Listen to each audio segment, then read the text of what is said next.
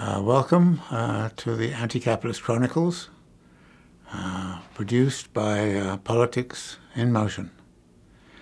Now, this week I want to talk about the case of somebody called Owen Lattimore, who many people will not probably recognize, but was a very important figure back in the 1950s.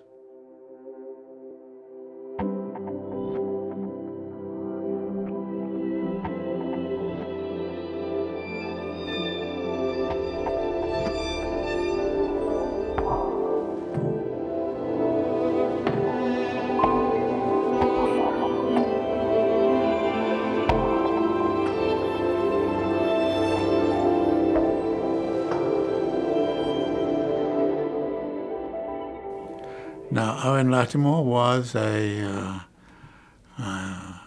born in the United States, but he was raised in China because his father became a teacher in China, and so most of his life was spent in that country.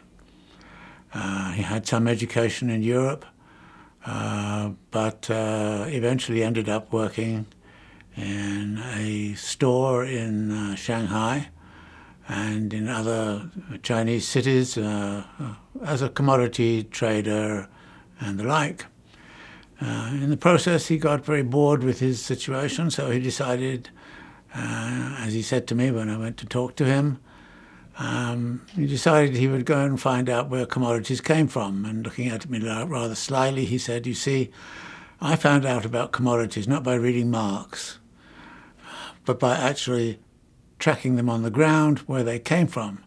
And that took me back from the seaports of China, way back inland into Inner Mongolia, Outer Mongolia, Central Asia, and all the rest of it. And he spent about 2 years just traveling from China to the other side, coming out in Pakistan, after 2 years of traveling and talking and thinking and observing.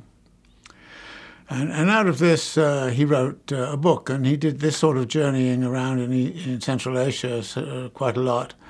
And a whole stream of books came out, and I'll just read you some of the titles to give you an idea of how prolific he was. And his books were High Tartary, that was published in 1930. Manchuria, Cradle of Conflict, 1932. The Mongols of Manchuria, published in 1934. Inner Asia, Frontiers of China, 1940. And Mongol Journeys, 1941. Now, all of this body of work from this very remote and not very well understood part of the world got him to the attention of a geographer called Isaiah Bowman. Now, Isaiah Bowman was in charge of the map collection at the American Geographical Society, and during the settlement of Versailles, Isaiah Bowman went to Europe with Woodrow Wilson because they were drawing the boundaries of the new countries in Europe, and they needed maps to do that. So Isaiah Bowman was a very influential geographer, intellectually, academically, but also with the State Department. And Bowman was extremely impressed with the work that Lattimore was doing, and got him some funding from the Social Science Research Council, and later on fellowships from Harvard and other universities. But at a certain point, Lattimore needed to actually end up with some income of his own, and he got that by being offered to be the publisher and editor of a journal called Pacific Affairs, which was something associated with the Institute of Pacific Relations, which had been set up in the 1930s. Now, the Institute of Pacific Relations brought together all the countries of the area, particularly Japan, China, Russia, and Kazakhstan, and so on. So Lattimore was in the midst of a very conflictual situation because Japan was at a certain point at war with China. The Russians and the Soviets were, of course, at semi and Cold War already against the rest of the world. So it was a very technically very demanding, but also a very difficult situation that Lattimore had taken. Now, after that, he in World War II, he worked in the Office of Security Services, which was the predecessor of the CIA. And in 1942, Roosevelt requested Chiang Kai-shek in China to accept Lattimore as his special correspondent, as it were. So Lattimore spent a lot of time with Chiang Kai-shek. In my interview with him, he suggested that he had much admired him intellectually, academically, and politically, but that he was surrounded by some pretty rough and difficult people. But during that period, Lattimore also got the possibility to speak with Mao Zedong, and with Zhou Enlai, many of the other leaders of the rebellion that was gradually brewing in the rural areas of China during this time. So this is just sketching in some of the things about Owen Lattimore that make him such an intriguing and interesting person. And to this day, in fact, only a couple of years ago, I was talking to a historian who is knowledgeable about Central Asia, and he said that the body of work which Lattimore constructed during that period was an invaluable starting point for a better understanding of Inner Asia and what was going on in that part of the world. So this was, if you like, Lattimore's life. But in 1950, he was on a long trip from China to Afghanistan, again collecting ethnographic data and all the rest of it. But when he got there into Afghanistan, in Kabul, he was met by the U.S. consular official there who said, Mr. Lattimore, you better rush back to the United States because Senator McCarthy has fingered you as one of the top 3 espionage agents, Soviet espionage agents working within the State Department on China policy. Now, this was, of course, quite a shock to Lattimore, and he didn't quite know how to handle it. But McCarthy at that time had originally said that he had the list of 200 names in the State Department that were actually members of the Communist Party or connected to the Communist Party. When he was asked to actually say who and give direct evidence, he couldn't do it, and he couldn't do it, and he couldn't do it. So he came down in the end to 3, one of whom was Owen Lattimore. Now, in Lattimore's case, it turned out that the reason he was fingered was because somebody at Johns Hopkins University had fingered him as a suspect character. And that person was the professor of geography there, a man called George Carter. And according to Lattimore and others, what happened was this. That Lattimore was having a sort of a picnic cookout at his house in Ruxton outside of Baltimore. And Carter was a new character on the faculty, and he had been invited to this picnic, and he went. And during the picnic, Carter's wife went upstairs to go to the bathroom, and then, curious about what was going on, what the house looked like, she went into Lattimore's bedroom, and there upon the bed she saw all these documents which were marked as classified. And now at this point you'll say, hello, I've heard something of that sort before about classified documents. But at that time, there were no rules about classified documents. There was no reason why Lattimore should not have them. In fact, in many ways, he would have been author of many of those documents, given his privileged position with Chiang Kai-shek and his very close relationship with Roosevelt. Lattimore really thought that at that time, in the middle of the war, it might be possible for the United States to negotiate with Mao, because in many ways what Mao was leading was not a communist uprising of working class, but a rather traditional peasant rebellion of the sort that had often occurred in China, and that it might be possible for the United States to negotiate with Mao in such a way as to draw him away from an alliance with the Soviet Union, which was, of course, roughly where Mao was positioned politically during those years. So what Carter did was to actually tell McCarthy that Lattimore obviously had all of these classified documents. He was obviously doing some shady business there, maybe copying them or something, or giving them to somebody. And so the suspicion immediately fell then that this was what Lattimore was doing. Initially, the Democrats were in power in Congress, and in 1950 there was a hearing of the Senate relevant committee, which basically was a whitewash and just said, was nice to Lattimore and kind of said, well, you didn't raise anything about these documents, but was really about, in what degree are you a member and caught up with being associated with the Communist Party, and in particular with Communist Party politics and the China question. But of course, in 1949, Mao had taken over, and a big inquisition occurred in the United States over who had lost China, which Lattimore himself thought was very peculiar, because, as he said to me, I took the position that China belongs to the Chinese, and what the Chinese do is whatever the Chinese want to do.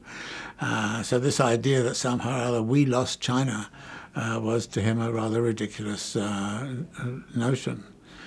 So, but however, there was then a change in Congress of power, and the Republicans came into power. And the Republicans decided that they were going to actually interrogate Lattimore at sufficient length, and in doing so, they did a great deal of research. And one of the things they did was that illegally, because they had no order to do it, illegally they actually got all of the records of the Institute of Pacific Relations, and therefore they had a very strong record of all the things that Lattimore had been doing from about 1932 or 33 right the way through to 1941. So they knew where he'd been, what he'd been doing, all of his correspondence. They had a lot of information, and they took the view that some of the things that Lattimore had done with Pacific affairs was rather favorable to the Soviets, and rather specially targeted in relationship to China.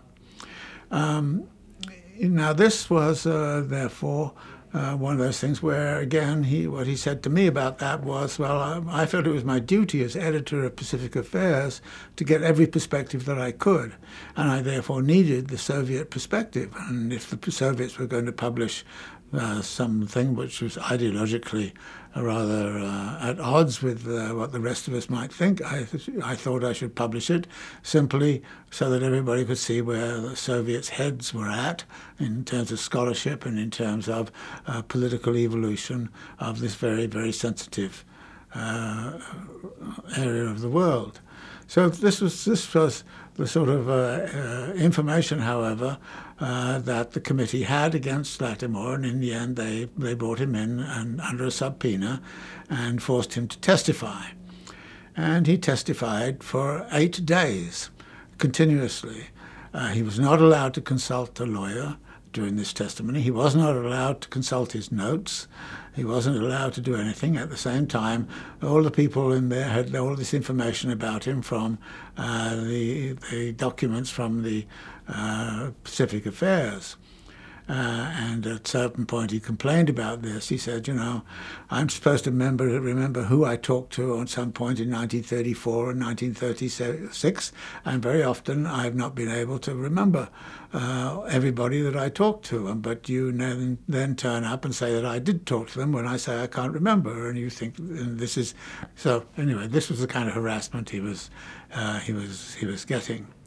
There was also some difficulties in the hearings because he had a very important academic figures who testified against him. The most important one was a man called Karl Wittfogel. Now, Karl Wittfogel had been in the German Communist Party in the 1920s, 1930s. But Wittfogel was an environmental determinist, and he thought that there was a certain determinism which connected irrigation works with centralized government, and that therefore China was always destined to have an autocratic, centralized imperial regime, and that this was therefore what you had to negotiate with.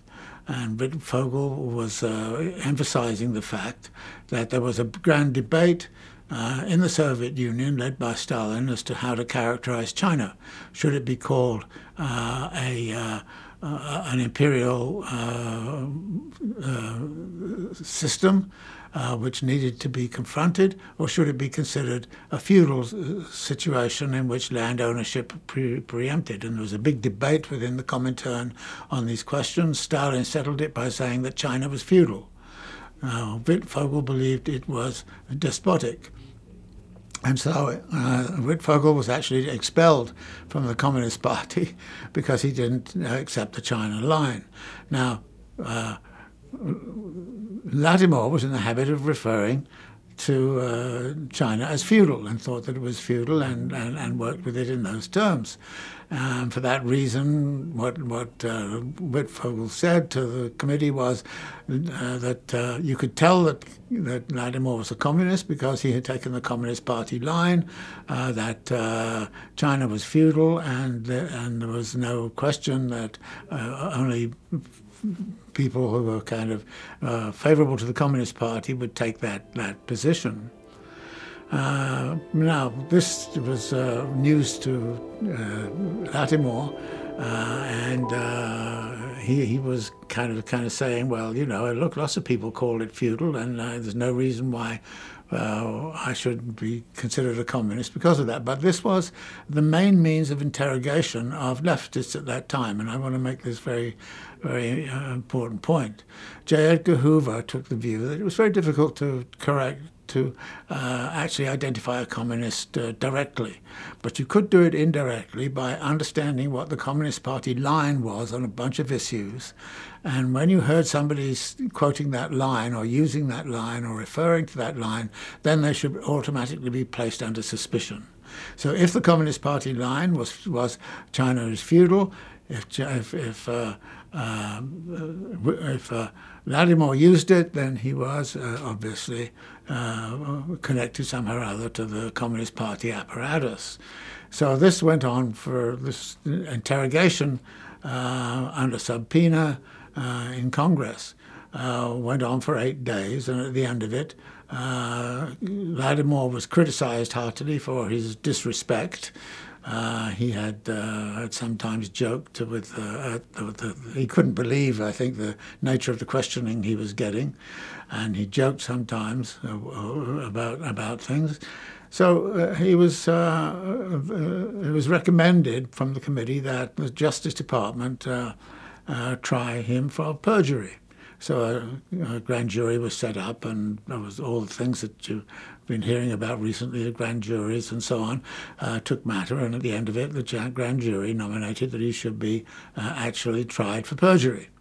And one of the big perjury questions was this question of feudalism, and that he was adopting the Communist Party line, and that he'd lied when he said he was not a Communist Party member because he had clearly adopted the Communist Party line. So this was where he was at, and he was therefore put under suspicion.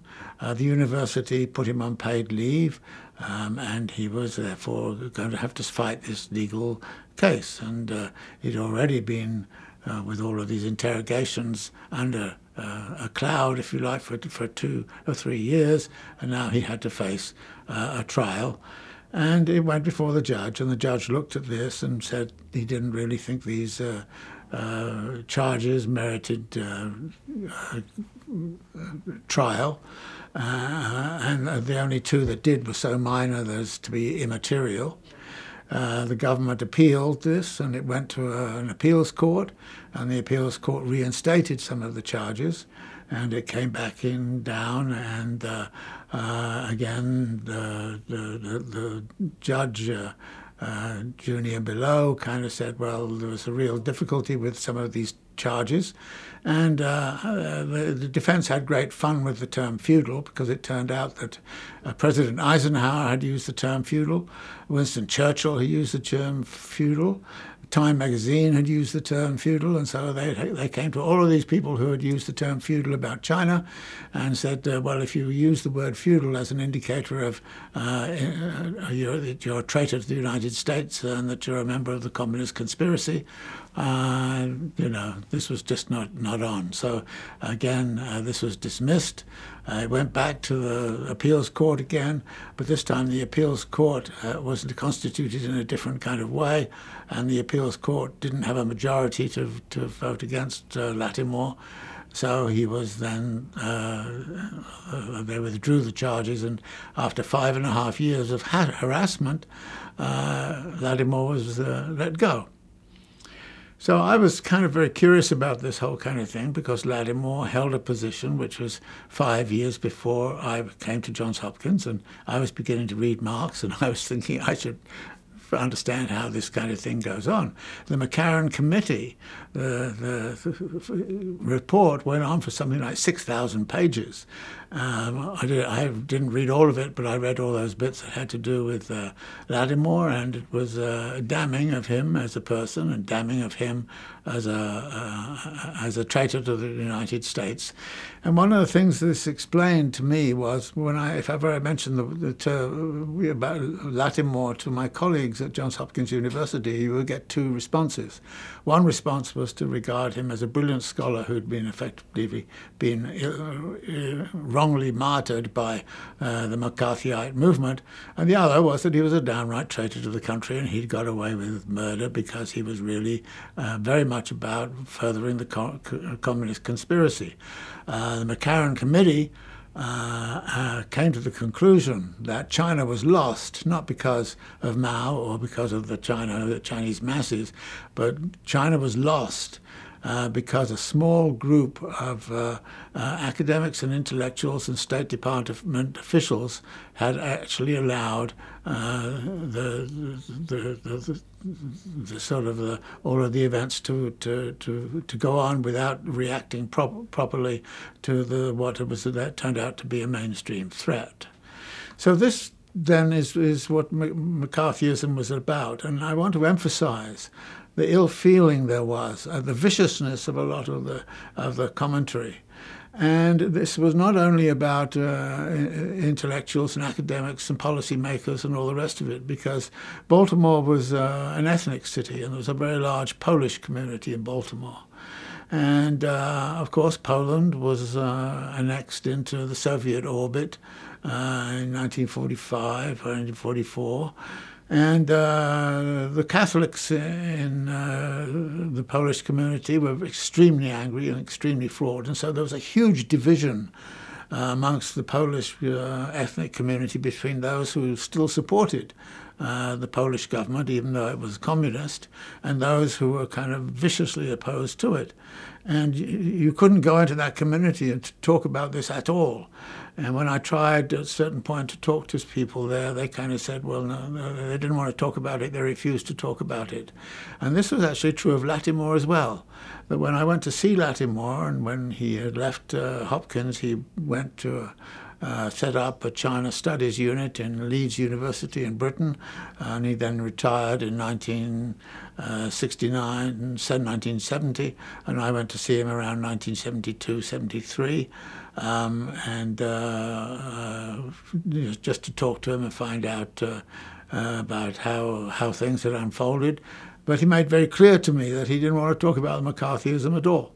He refused to talk about it, and he wanted to talk about Inner Mongolia and what Inner Mongolia was like, and why he was so delighted that he was being honoured with the gold medal of the Ulaanbaatar Academy of Sciences in Mongolia. So he was just very much full of that. But he did make clear to me that his sentiments were anti-imperialist, that he thought that the United States as an imperialist power had missed a clear opportunity to do something very positive in relationship to China during the years of 1940-42, and that China could have gone in a different kind of way if the United States had not isolated it and not attacked Mao and decided that Mao was communist, and therefore anybody who was sympathetic with what Mao was doing in those early years and even later, anybody who was sympathetic to that was clearly of a China-lite and therefore treasonous to the United States. And the viciousness of a lot of this, I think, is something that people forget. And I think this is important in the present because we're seeing the same sort of thing going on now. And we see much of the media saying, "Oh, this is not who we are as Americans. We are different to that. We've come off a period where we at least got along, and America has always got along." Well, America has not always got along. If you go back to this period and the sort of violence that was attributable to the far right and some of the responses to it, these sorts of things were going on, and it wasn't only the McCarthyism. It was, of course, the beginnings of the civil rights movement and all the rest of it, which was roiling America. So this was a very, very difficult time, and what you see is an academic who, in a way, just walked into the situation. And one of the conclusions I made was that Lattimore understood Inner Asia far, far better than he understood the United States. He miscalculated, really, in terms of the virulence of the opposition, the violence that could be visited upon him by the McCarran Commission, and the way in which the society works in this rather brutal and brutalizing way. So Lattimore was a figure of that sort. There were many others around in Baltimore at the time. There was a very famous science medicine, history of science medicine, who committed suicide because of the McCarthyism. Many of the academics who were McCarthyites, who got hit by McCarthyites, were actually expelled from universities. They set up in places like Mexico, and some went to Canada as well. So this was a very, very difficult era in the United States. And what we're seeing right now is the sort of return of that kind of politics and the return of that era. And in a funny kind of way, I think there's a certain truth to an article that Richard Hofstadter wrote, which was called The Paranoid Style of American Politics. And this paranoid style is with us. It's always been there. If you go back to the 1920s and the Red Scares of that time, if you go back to the Know-Nothing movement of the 19th century, you'll see it again and again and again. It erects its ugly face until somehow or other something has so far has managed to rescue it, and so it's been able to recover. But right now we are in a situation where this kind of thing is going on, and it's a very terrible situation to live through. And Lattimore's terrible experience of 5.5 years of interrogation and harassment, and the kind of violence that went on around that. The first House Un-American Activities committee meetings were held also in Baltimore, and one of the participants who was called to testify said, "Well, I went and I testified in the morning. When I went back in the late afternoon, all the windows in my house were broken." And so again, this is testimony to the fact that this sort of right-wing conspiratorial harassment is not new in the United States. It is in fact sort of baked into the American psyche in lots of ways, and in lots of moments it comes out, and it is coming out right now. even more closely to what Latimer was about than you can imagine.